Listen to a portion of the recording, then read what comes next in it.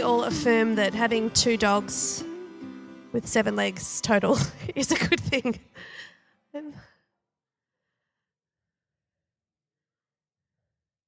All right, good morning. Good morning, good morning. My name's Tamsin and we're very excited that you're here. Lights are coming and going. Don't want to see me. I need some dappled candlelight vibes going on. So that's a bit. Thanks for the Dan. That's a bit of lighting for me. There's some lovely new faces. Welcome if you're new. Thanks, Tish. I always love hearing what you have to say. We are in the second week of Lent, which I'm sure you're all tracking very, very closely with your some sort of restrictive diets of some form. I found out that Greek Orthodox go vegan over Lent. I didn't know that. Not George Greek Orthodox, but others.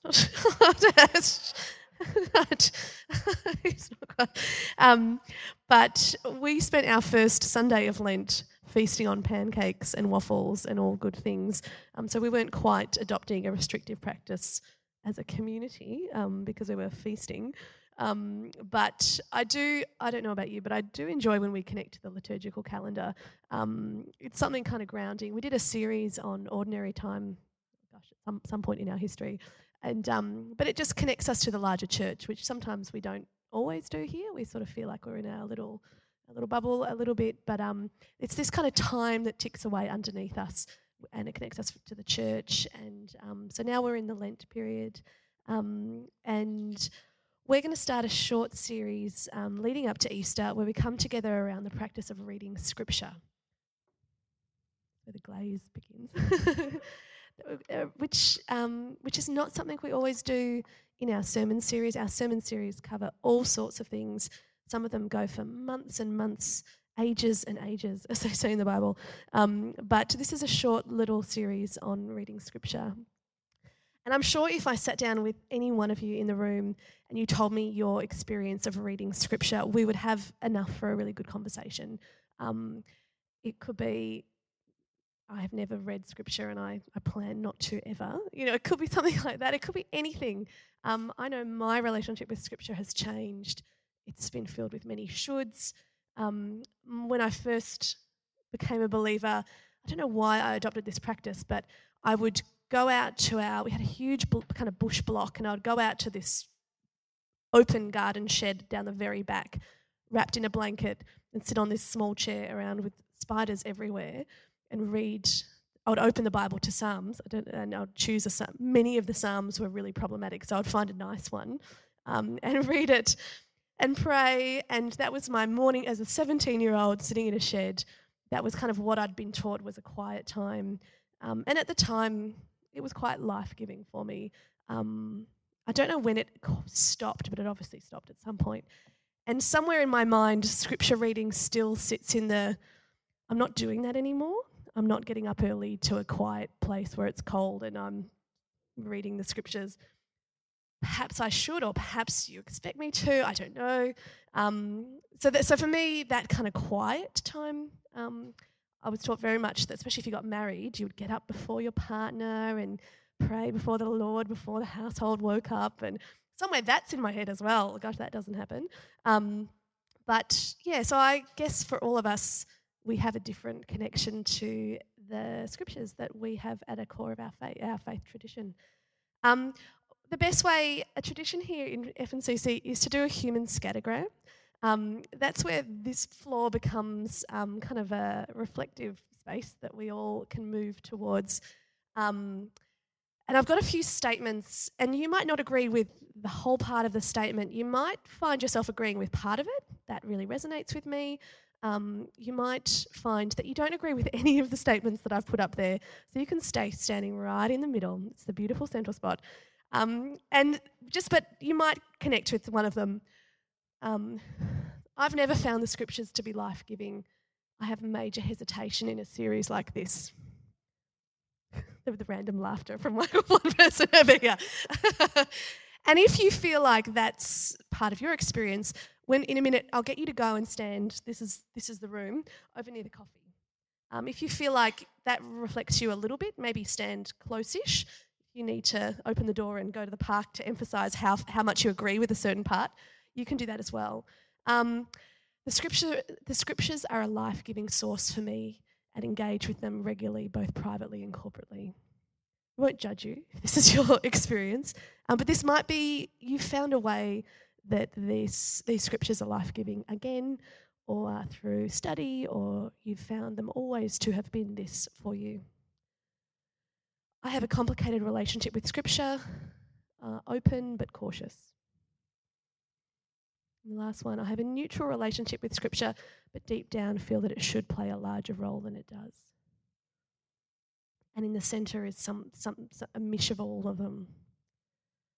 So what I'm going to get you to do is stand up straight away and move to the room. I'm standing in the complicated relationship, open but cautious. Dan up the back is neutral. This is negative. This is fairly positive. Go for it. Wander around, find your spot.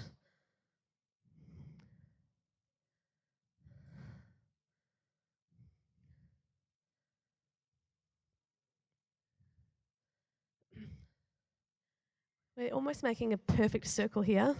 Just gonna. I'm standing. And just have a quick look around. This is a really interesting. Have a look where we sort of find our community. I think nothing encapsulates a community more than one thing, and we all find ourselves in very different spaces for this. Would anyone in the I have a complicated relationship with Scripture, I'm open but cautious, want to share a bit about why they chose? Got a really strong shaking of the head already happening. I won't force you, especially if you're new. Gosh, anyone want to share up this? I'll encapsulate anyone why you are standing where you are. So I think because so much of it is contextual and so much of Scripture has caused a lot of damage to a lot of communities. I kind of read it, but I'm like, okay, that was in that time. But I also do think it's like I do try and read the Bible as much as I can, and in fact, our family has like a shared reading list across India and England, and so we read it. But then Mum and I will be like, that one was really weird, wasn't it? So I think I'm kind of I feel like it has caused a lot of harm. So I think that's why I'm cautious, but I still feel like it is a word of God. There are other neutral up the back here. There's a should attached to this statement. Anyone down the back want to? I'm here for the should, I think. Yeah. That area would be nice if I was more regular with my reading, and maybe I used to be, and I'm not for whatever reason, but open. I might move over to this side. I'm glad to see people finding this as a life-giving. That wasn't like a. I'm chatty, what can I say? I feel like I'm somewhere between the life-giving and complicated segments. I feel like it's part and parcel of studying theology, is like you like acknowledging its complexity and the complicatedness of everything that goes in this like text. But also through theology, I think I've found tools and resources that help me to not hear them as oppressive texts, but can speak into a new context in a different way. Yeah.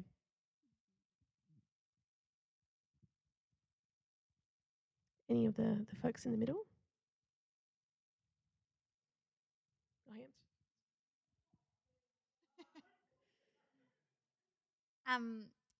I think that I grew up in a church that was very should, kind of similar to you, like this quiet time thing, an expectation that, the Bible should be a really, really important part and you should find life out of it. And I've kind of gone from like super hesitation to just not wanting to read it at all to being very neutral, and then like I'm trying to push myself to be open.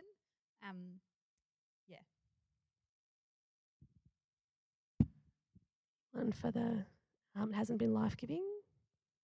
No, okay, that's That's true. Hey, Yay. I think in another life I could have been a very good conservative reformed gentleman. I know, in another life, and I find that that still seems to be my default stance. So in a sense, I often want to be able to justify my current position against that starting point, or I want to be able to test my ideas against that rather than having a sort of neutral starting point. So I kind of have a hesitation in the sense that peeling away from that process took a long time and was quite difficult. And so whenever I sort of re-engage with it, it sort of brings up those things again. And I don't think that's entirely unhealthy, but it's exhausting. anyone busting to say something from where they're standing? I really enjoy hearing this. I think finding that this is not coming with a, well, now we're going to get you reading the Bible again. It's not coming with that, but it's just a respect of, oh, this is where we are as a community, and we engage with the scriptures coming from this place. So thank you. Find your seat.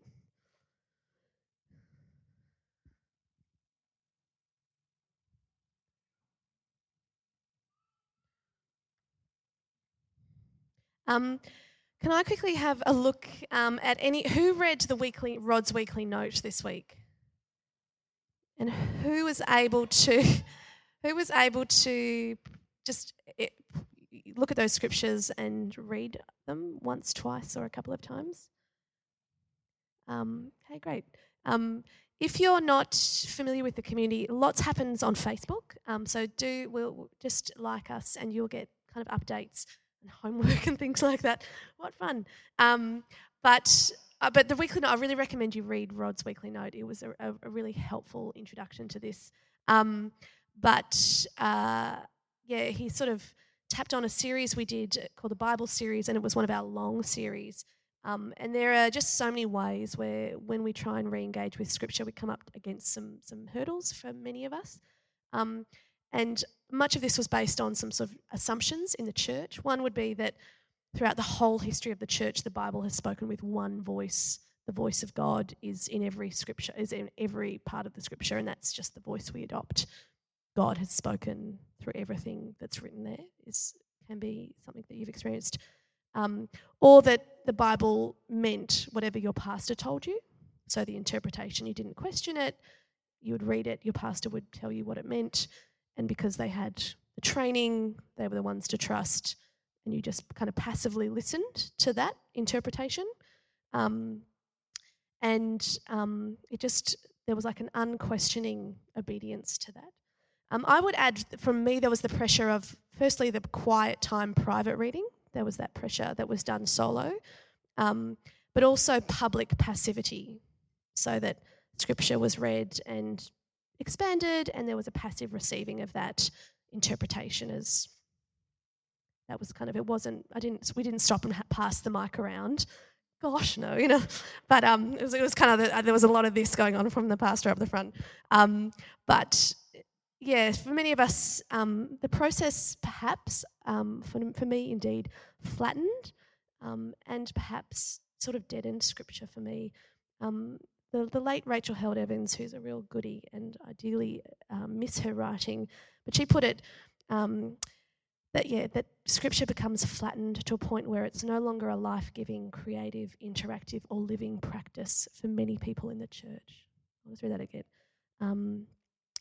It's flattened to a point where it's no longer life-giving, creative, interactive, or a living practice.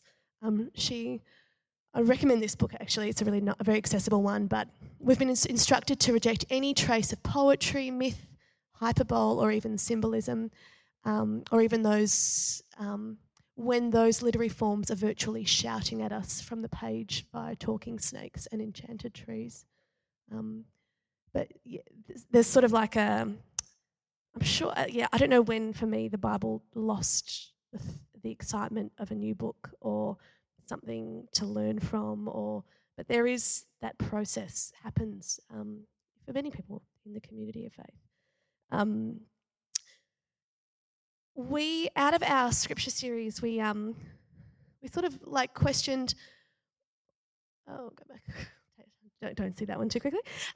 Scripture for you, for many, sort of this model of scripture is like one wheel of a tricycle. Your personal experience and the history or the tradition that we belong to sits in how we view our faith, in this kind of balance of, we don't just go to scripture to know how to know God, and we don't just go to our personal experience, and we don't just go to our church history, but they all balance each other out. And Richard Rohr would say that your personal experience of the life-giving nature of God is at the front. So he would say that tricycle is not just kind of three. I don't know how to change a tricycle, so there's nothing at the front. But he would say that drives your experience, the testing of, well, this is not life-giving. This interpretation of Scripture is actually deadened or flattened. Or my encounters of how that verse has been used and abused and thrown at people means that's my first lens that I view. So I found that a really helpful model. Many churches, dare I say, would be a bit more like this. And I don't know what's the front wheel. So it might be Scripture is the front wheel. That's everything is filtered through Scripture and every other voice is quietened. You don't talk back. You don't dislike verses. You just accept it. That's the lens, and you fit yourself into that lens.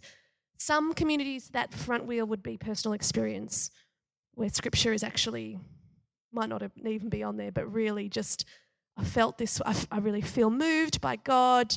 I'm going to give you this prophecy hasn't connected to the tradition, to the Scriptures. It's just a prophecy, so there's kind of different communities have emphasised different parts of that sort of triad. And in our series, we looked at, well, how do we find Scripture again, and how does it fit into our lens? Given that it's changing, and we came up with sort of two things from that series. Now, I don't want to talk forever today, but two things from that series that I thought worth touching on before we start reading Scripture as a community over Lent. One was to bring Scripture back into community, that rather than needing to find an outdoor shed with your Bible every morning at about 5 a.m., but that just take the pressure off that side of things. But bringing it into this community is where we find ourselves today. But here, what happens when you bring Scripture into community to interpret and read and hear the voices of, it means you get a diversity of opinions. I know we talked about womanist midrash. I'm looking, I don't know where Tish is, but in the midst of community, you have voices that are not your own, and they're looking from a lens that is not your own, whether it be from a gender diverse perspective, an age, background, anything. So you have the voices of interpretation and reading. That verse meant this to me, and you're like, that's intriguing. It would never have meant that to me because I'm not you, So kind of bringing Scripture back into this communal space. Anyone here at Christmas Eve? Yeah? This is me checking my church attendance. Thanks, Leo is here. We always talk about this mysterious church attendance Excel spreadsheet. It doesn't exist, by the way. It's just, gosh. But one, Kat, who wrote the song, she wrote some of the songs this morning, she wrote a series of poems based off the Magnificat, and for us to read. And I sort of saw Scripture. She dove into Scripture to find that poetry. She'd studied and she was reading and she came up with this creative expression out of it that she shared with us, which was really moving for me.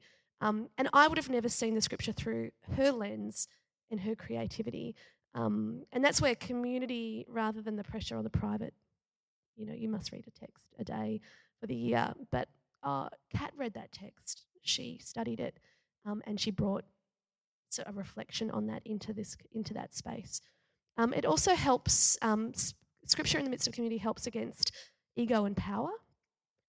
Every one of us have great capacity to twist and turn any verse into anything, which I'm sure church history has proven time and time again.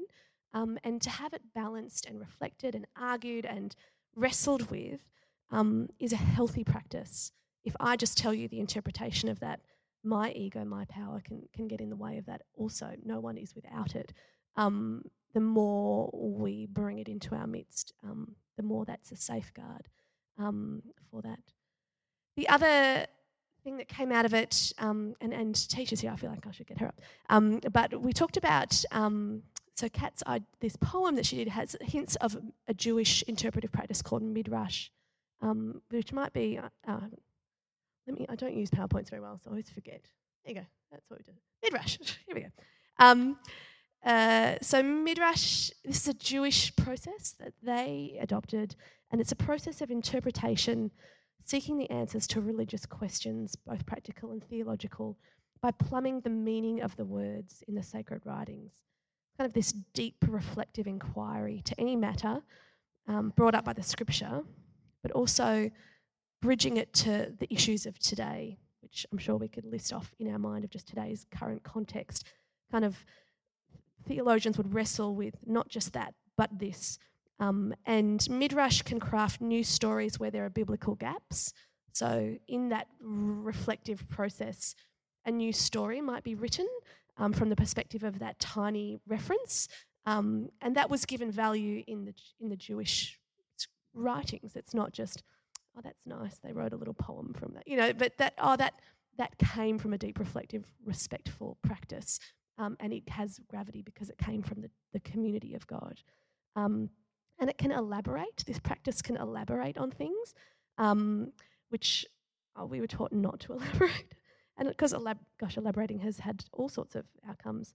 But it gives the importance to interpretation rather than just historical. No, I need you to know all the facts about Luke, who he was, where he wrote from, but it more sort of says what was happening there, what voices were being limited,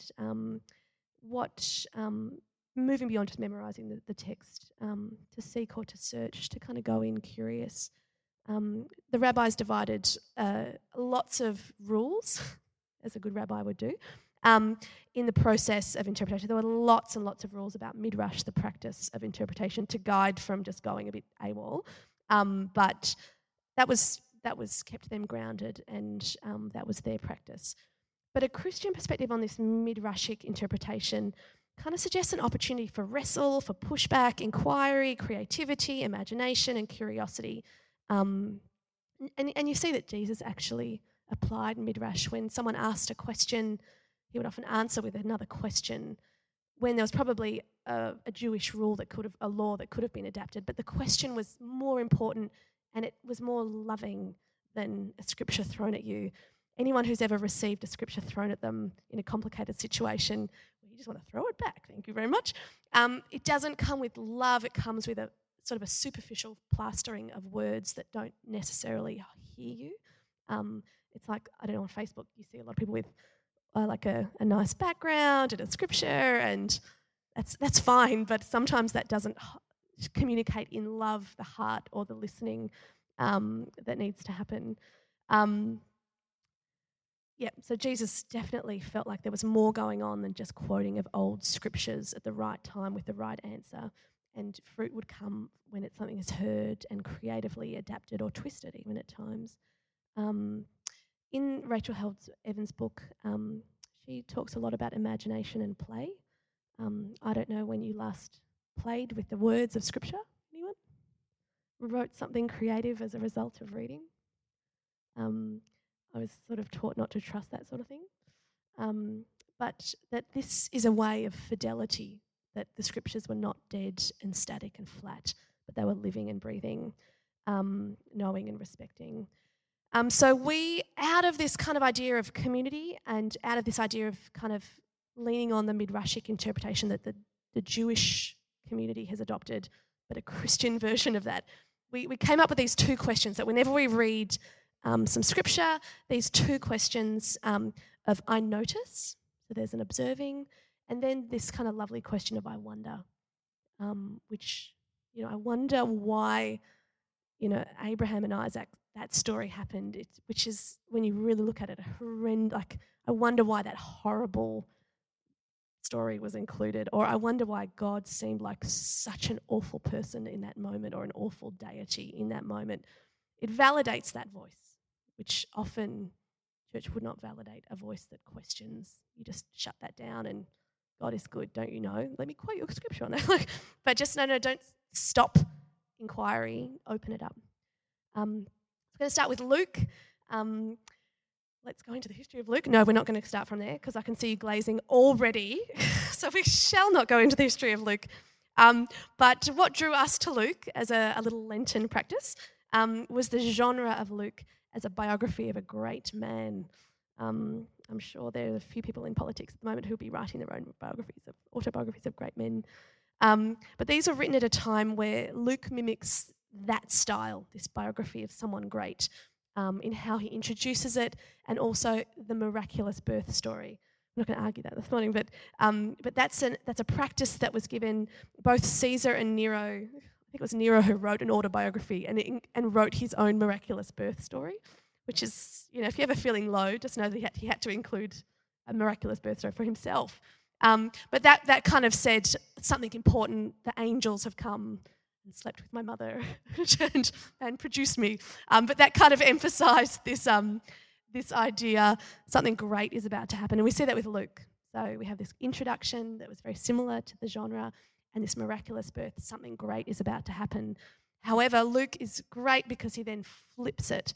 And you get this term, the upside-down kingdom of God, which you might have heard, kingdom that we refer to here, that the great trajectory that normally would happen in a biography starts to turn nearly immediately. It's not a great story in the nature that everyone would have known great stories to happen. And Rod's line was golden, of the biography of an great man. And so Jesus models a life that defies and undermines all that the Greco-Roman world thought was great. So the passages we chose are really like the great story. And so that's kind of where each little passage section, as you know, Jesus was just born into an obscure time in an obscure place. His birth was just not quite what you'd expect. Today's text is really upside down in that it tells the story of a woman. We hear a lot about Mary, a lot about Elizabeth, which is just not how you start a great biography, and it's not how you start a movement. You don't start with the story of a woman. It just wasn't the done deal at the time.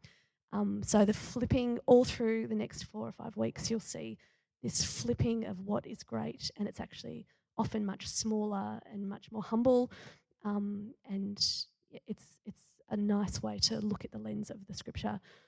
So we are going to. So I'm going to have to get better at.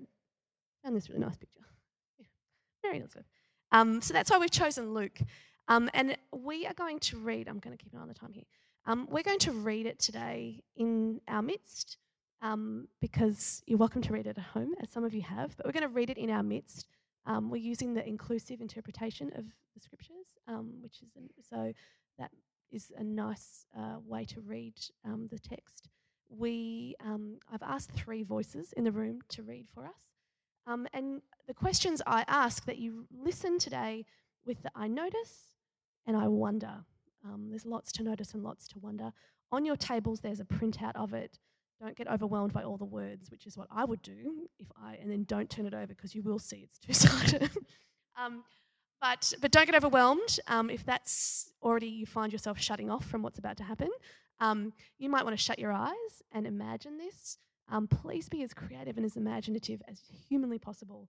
The weirdest question might be the most imaginative question. I cheer them on.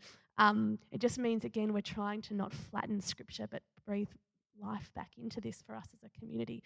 I notice and I wonder.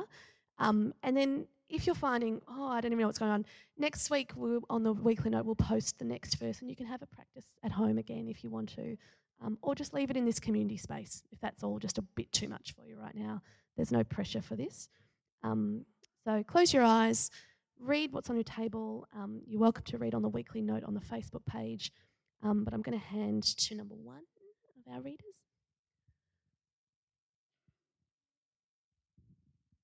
Luke chapter 1, verse 26.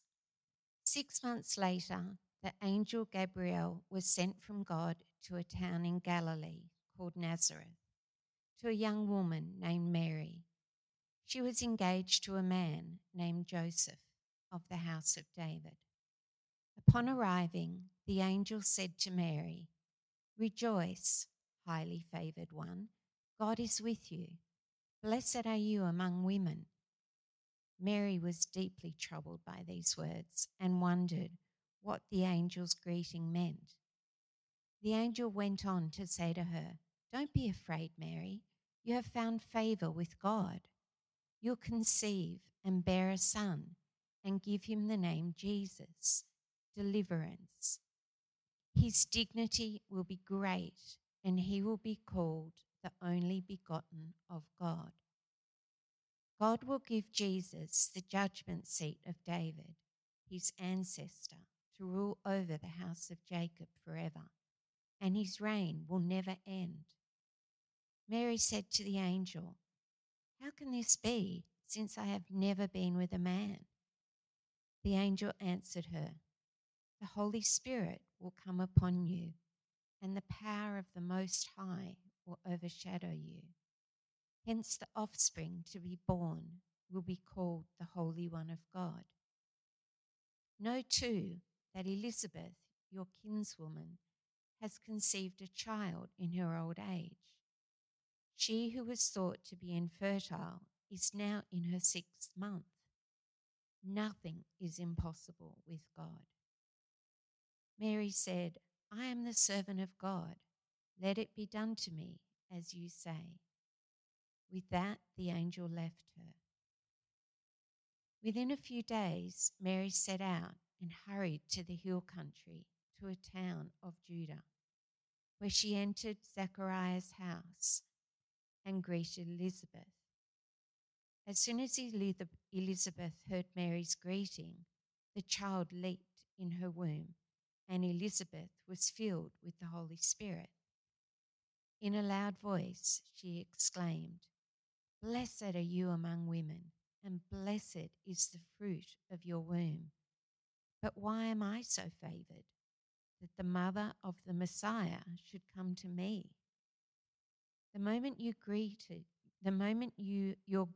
reached my ears, the child in my womb leapt for joy. Blessed is she who believed that what our God said to her would be accomplished."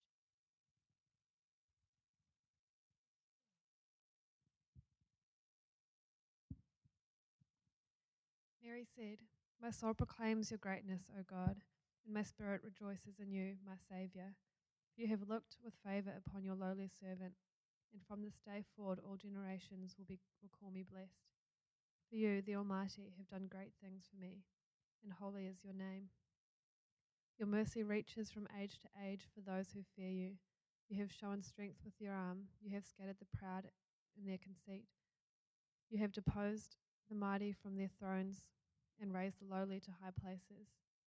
You have filled the hungry with good things, while you have sent the rich away empty. You have come to the aid of Israel, your servant, mindful of your mercy, the promise you made to our ancestors, to Sarah and Abraham, and their descendants forever." Mary stayed with Elizabeth about 3 months and then returned home.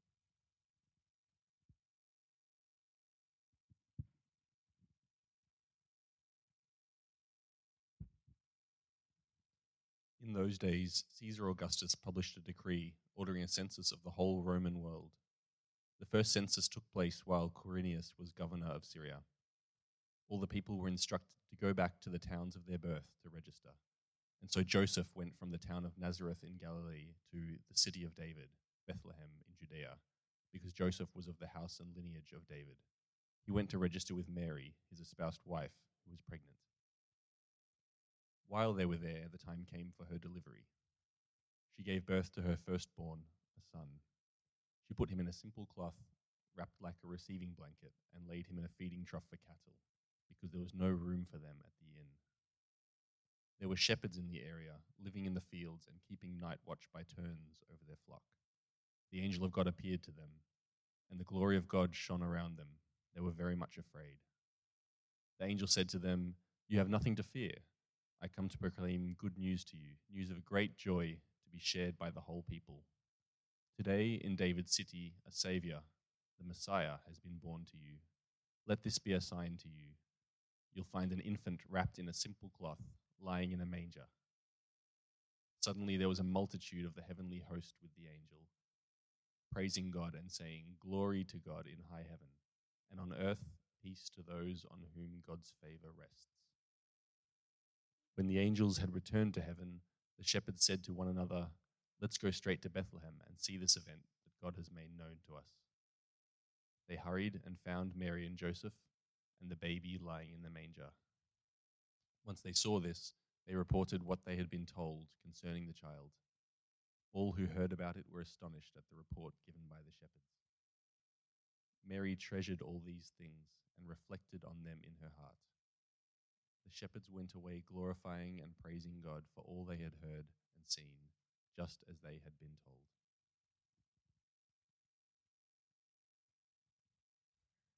And Stu, I realise you were on the side of like most hesitant to read the scriptures. Apologies. Anyone?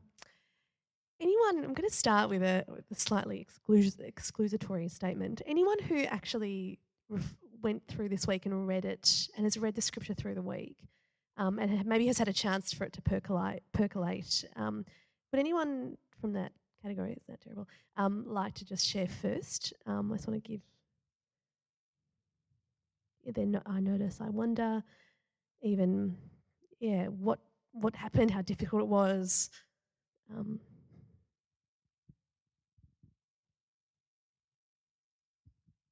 I really liked this big long speech by Mary and Elizabeth. Is it Elizabeth? And then I was like, it's great. There's so much kind of sexism in the Bible, and there's this great long dialogue between these two women.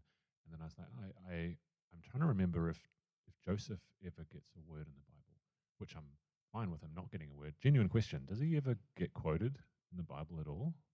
Anyone know? Anyone else free to jump in? It's very interesting, like in kind of contrast of if you read Matthew's beginning, it's the story of Joseph. Like Luke has just flipped it already because it's Joseph's lineage, Joseph's the vision to Joe. Like it's worth a contrast just to read the start of that versus this, because another gospel tracks Joseph's story and this one doesn't at all. He's just, he's hardly mentioned at all. Yeah, it's an interesting, really interesting contrast. Anyone else who thinks work?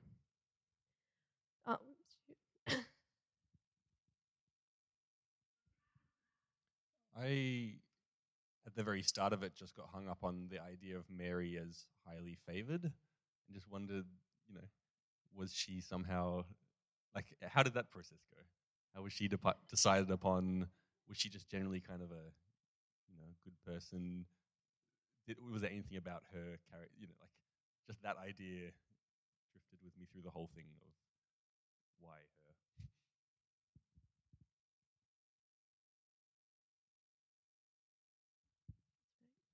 Any other I wonders that anywhere from anyone that's the thing I got hooked on actually following on from Stu's statement is that she's highly favoured and her she was scared at the beginning, but then her reaction is essentially like, wonderful, praise be to God. But and my knowledge of culture isn't so great, but isn't her being pregnant without being married really crap for her and actually could put her completely homeless? And it doesn't mention if we didn't know Joseph wasn't going to then go, oh, that's okay, no, I'll still marry you anyway. So I think I just went, well, my reaction would be, well, now I'm screwed. And so I'm quite surprised at her reaction and wonder at that, I guess. Yep.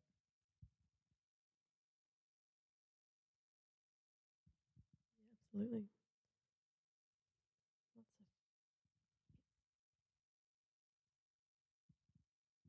I thought of something which is kind of embarrassing, but I'm going to say it because I'm sure other people have sort of come to this point as well, is where you suddenly go, how does Luke know what Mary said to Elizabeth? Like, there was no film crew. Like, did Luke go around interviewing and I know that these are stories that are passed down, but people have raised these kind of things for a long time. And I think when we're very stuck in church teaching, we go, oh, well, inspired by God, and that like fixes everything. Like God just told them, like God just played them the tape, or but I don't know. The more I think about things like this, I listen to stuff and I go, like how did he know that they were the exact words, and like whose words were they, and did it happen in that way, or was that, you know? I think it's that same thing of not being able to accept that things might not be an accurate word-for-word description. And once you accept that maybe they're not, then you wonder how much of it is actually an accurate description and how much of it is a story or someone's story in someone else's words or something that represented something else.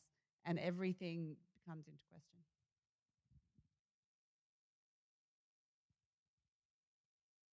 I think like a question that follows that is, if it is a story that was told and retold and added, and is it still valid to us of the people of God? You know, that kind of, is it, if the literal is the only, is it, because the Magnificat is nowhere else. Like this is a once-off mention of this song, and for a 14-year-old, 15-year-old woman, most likely uneducated, where did these words come from? You know, that suddenly the tone changes in the song, and you think, is that her words? Is that come from her? And it's any other, go creative, go wild. There's a few.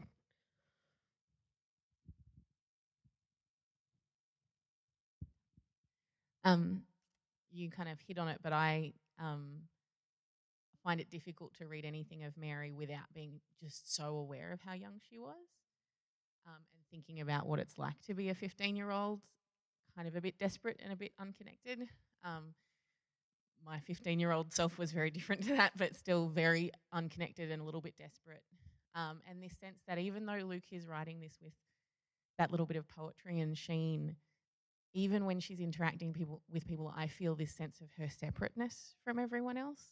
And then that, you know, the shepherds come and she like stores it up and thinks about, you know, this little seed that she kind of keeps for herself, that sense of separateness that comes from being put apart, from going through this experience when you are like 15 and you don't hear from her husband, like how disconnected she is and how alone so many of these elements of it are.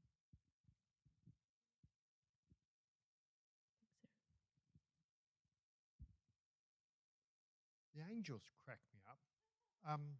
Gabriel. How do we know it's Gabriel? Does he wear a name tag on the front? Why not Raphael or one of the others? Donatello, you know. I don't have the answer to that, unfortunately. But I was going to say, what I really struggle with in a lot of biblical verses is this whole, like, nothing is impossible with God and just believe and it's going to happen. And so I find that has been used a lot to be like, oh, this thing that you wanted hasn't worked out, so you mustn't have enough faith. And that's in two of the, like, the whole nothing's impossible without God, and you know, blessed is he who believed what our God said to her would be accomplished. There's like this correlation between your level of faith and an outcome actually occurring, which I don't think is true.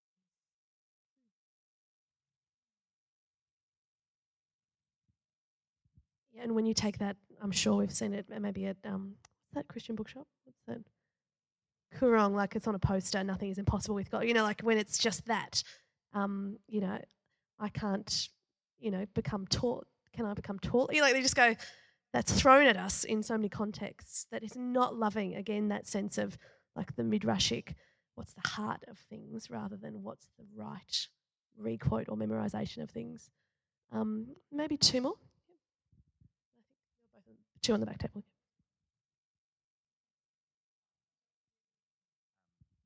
I kind of just enjoyed the perhaps like foresight of Mary, and as you noted, like this, what happened to her would be a terrible thing. It was like the first thing that angel says to her is all good words. Rejoice, highly favored one. You're blessed. Yay, you're blessed. And her reaction immediately is, oh crap. But she's Mary was deeply troubled by these words. Like, did she just get the gut feeling of like, this is not a good thing? Yeah, you're favored. Oh no, this is not going to turn out well. And just, I love the reaction of everyone. It must be more common in those days that no one's perturbed or surprised by just angels appearing. Being angels from God. Oh, cool, yep. Just, that's a normal thing. I wonder if I would react the same way. we're still talking about Mary. Who was it that said why Mary? I always wonder because she said yes at the end, like it was eventually consensual after all of the fear and oh crap, how can this happen? But so that makes me wonder, was she first on the list, or how many young women said no? We just didn't stop screaming or said no, piss off with that, or.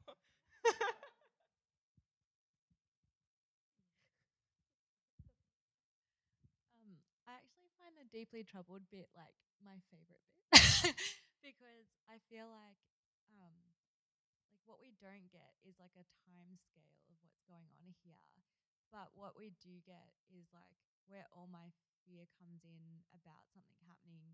It's kind of accepted in her statement of she was deeply troubled because her first reaction wasn't oh joy. That came later, and we don't even know how long in between deeply troubled and oh joy.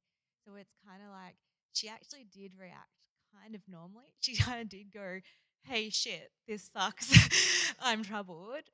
And then somewhere in the process of whatever timeline or however long, she found an acceptance. And I don't know what that means or looks like for her in that time. That's crazy. But I do love that there is this I'm deeply troubled moment there that makes me feel really human with her.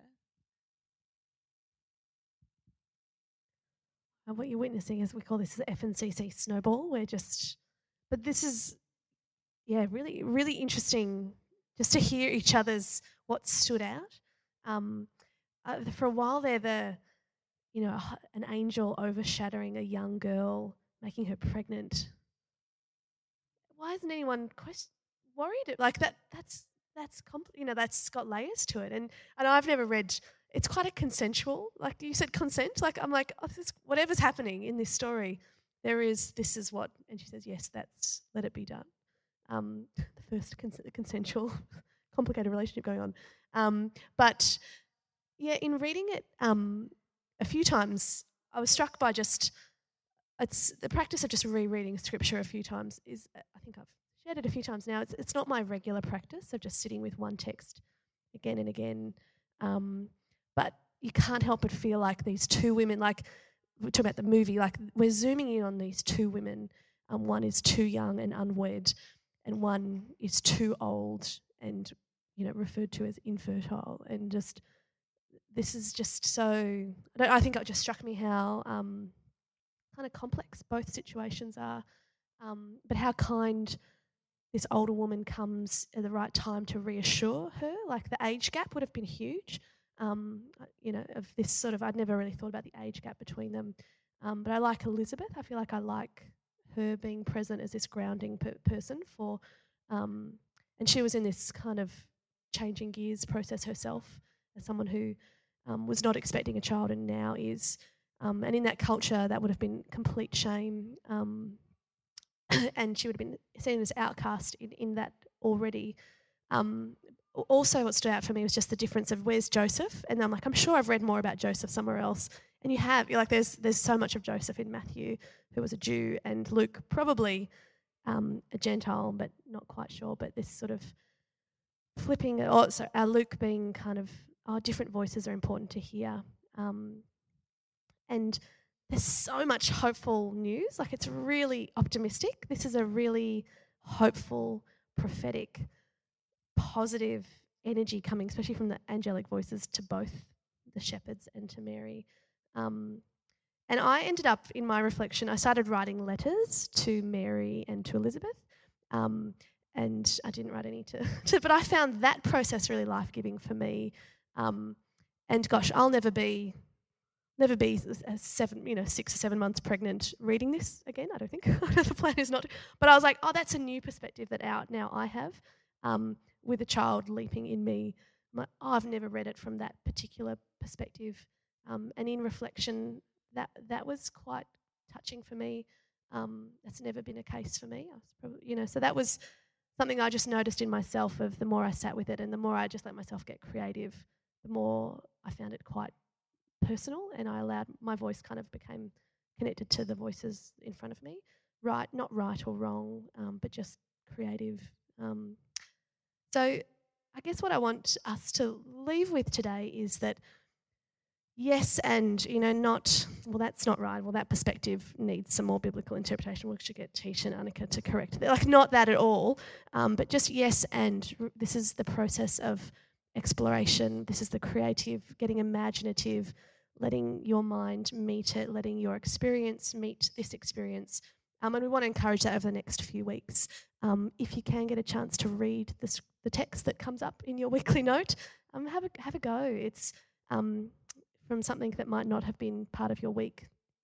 Do it. Otherwise, enjoy sharing and hearing scripture here in this space over the next few weeks as well. And we hope that it's life-giving rather than, could just be confusing, but I hope that it's a life-giving few weeks for us as we sit with Luke and hear about that particular view of everything. So we're going to come together in communion. One thing just that sort of stood out with me is, like Kat, I've talked about Kat a bit, of just letting scripture influence her music and her poetry. Painting as well, like you, every time you see a painting, it's someone's interpretation of an event that was perhaps an interpretation of someone else's interpretation, and all are valid, all have something, because it brings the voice of this artist into this situation, and that is valid as we call ourselves a spirit-filled community. The Spirit lives in each, and the perspective holds something of the divine aspect. And yeah, I enjoy finding paintings that just bring another aspect. But if you want to paint as a response and bring it in, gosh, do it. If you want to paint during, that's fine as well. But yeah, I hope that we can be creative and give ourselves permission to just enjoy this process. Communion here is not a forced thing, but it is part of every week in a Church of Christ community. And we gather around in a large circle, and like our tradition, that tricycle, this is part of our tradition that we still hold dear as we remember the Christ event and figure out what that means for us. There's gluten-free crackers and grape juice. They need cracking, and there are some seaweed crackers in our midst as well, if that is your preference. And so we'll have to start thinking about hand sanitizer. But anyway, if you haven't got a cold, crack the cracker today. And if you don't feel comfortable with that, just take a small piece of grape juice. And let's gather in a circle. Stay seated if you want to. You don't have to partake, but otherwise come and stand at least in a circle around, and we'll take communion together.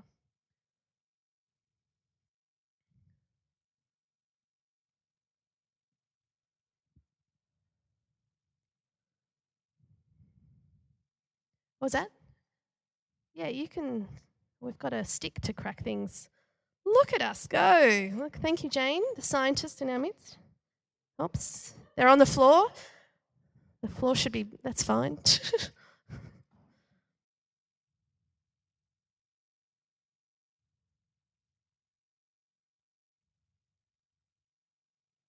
I'll just pray for us, and then we can eat and drink together. God, we come together around this text, we come together in this community and around this practice because we feel like this is a life-giving place, or it once was a life-giving place for us, and we hope that it one day will be a life-giving place for us. Let us drink from this well. Let us not be afraid as we explore faith, but let us be curious and filled with wonder and filled with that creativity, filled with imagination. Let things come to life, and and may we enjoy the journey. Amen. Let's eat and drink together, guys. Be blessed. Thanks, guys. Go and have a lovely, lovely day. Sun somewhere. And we will see you around.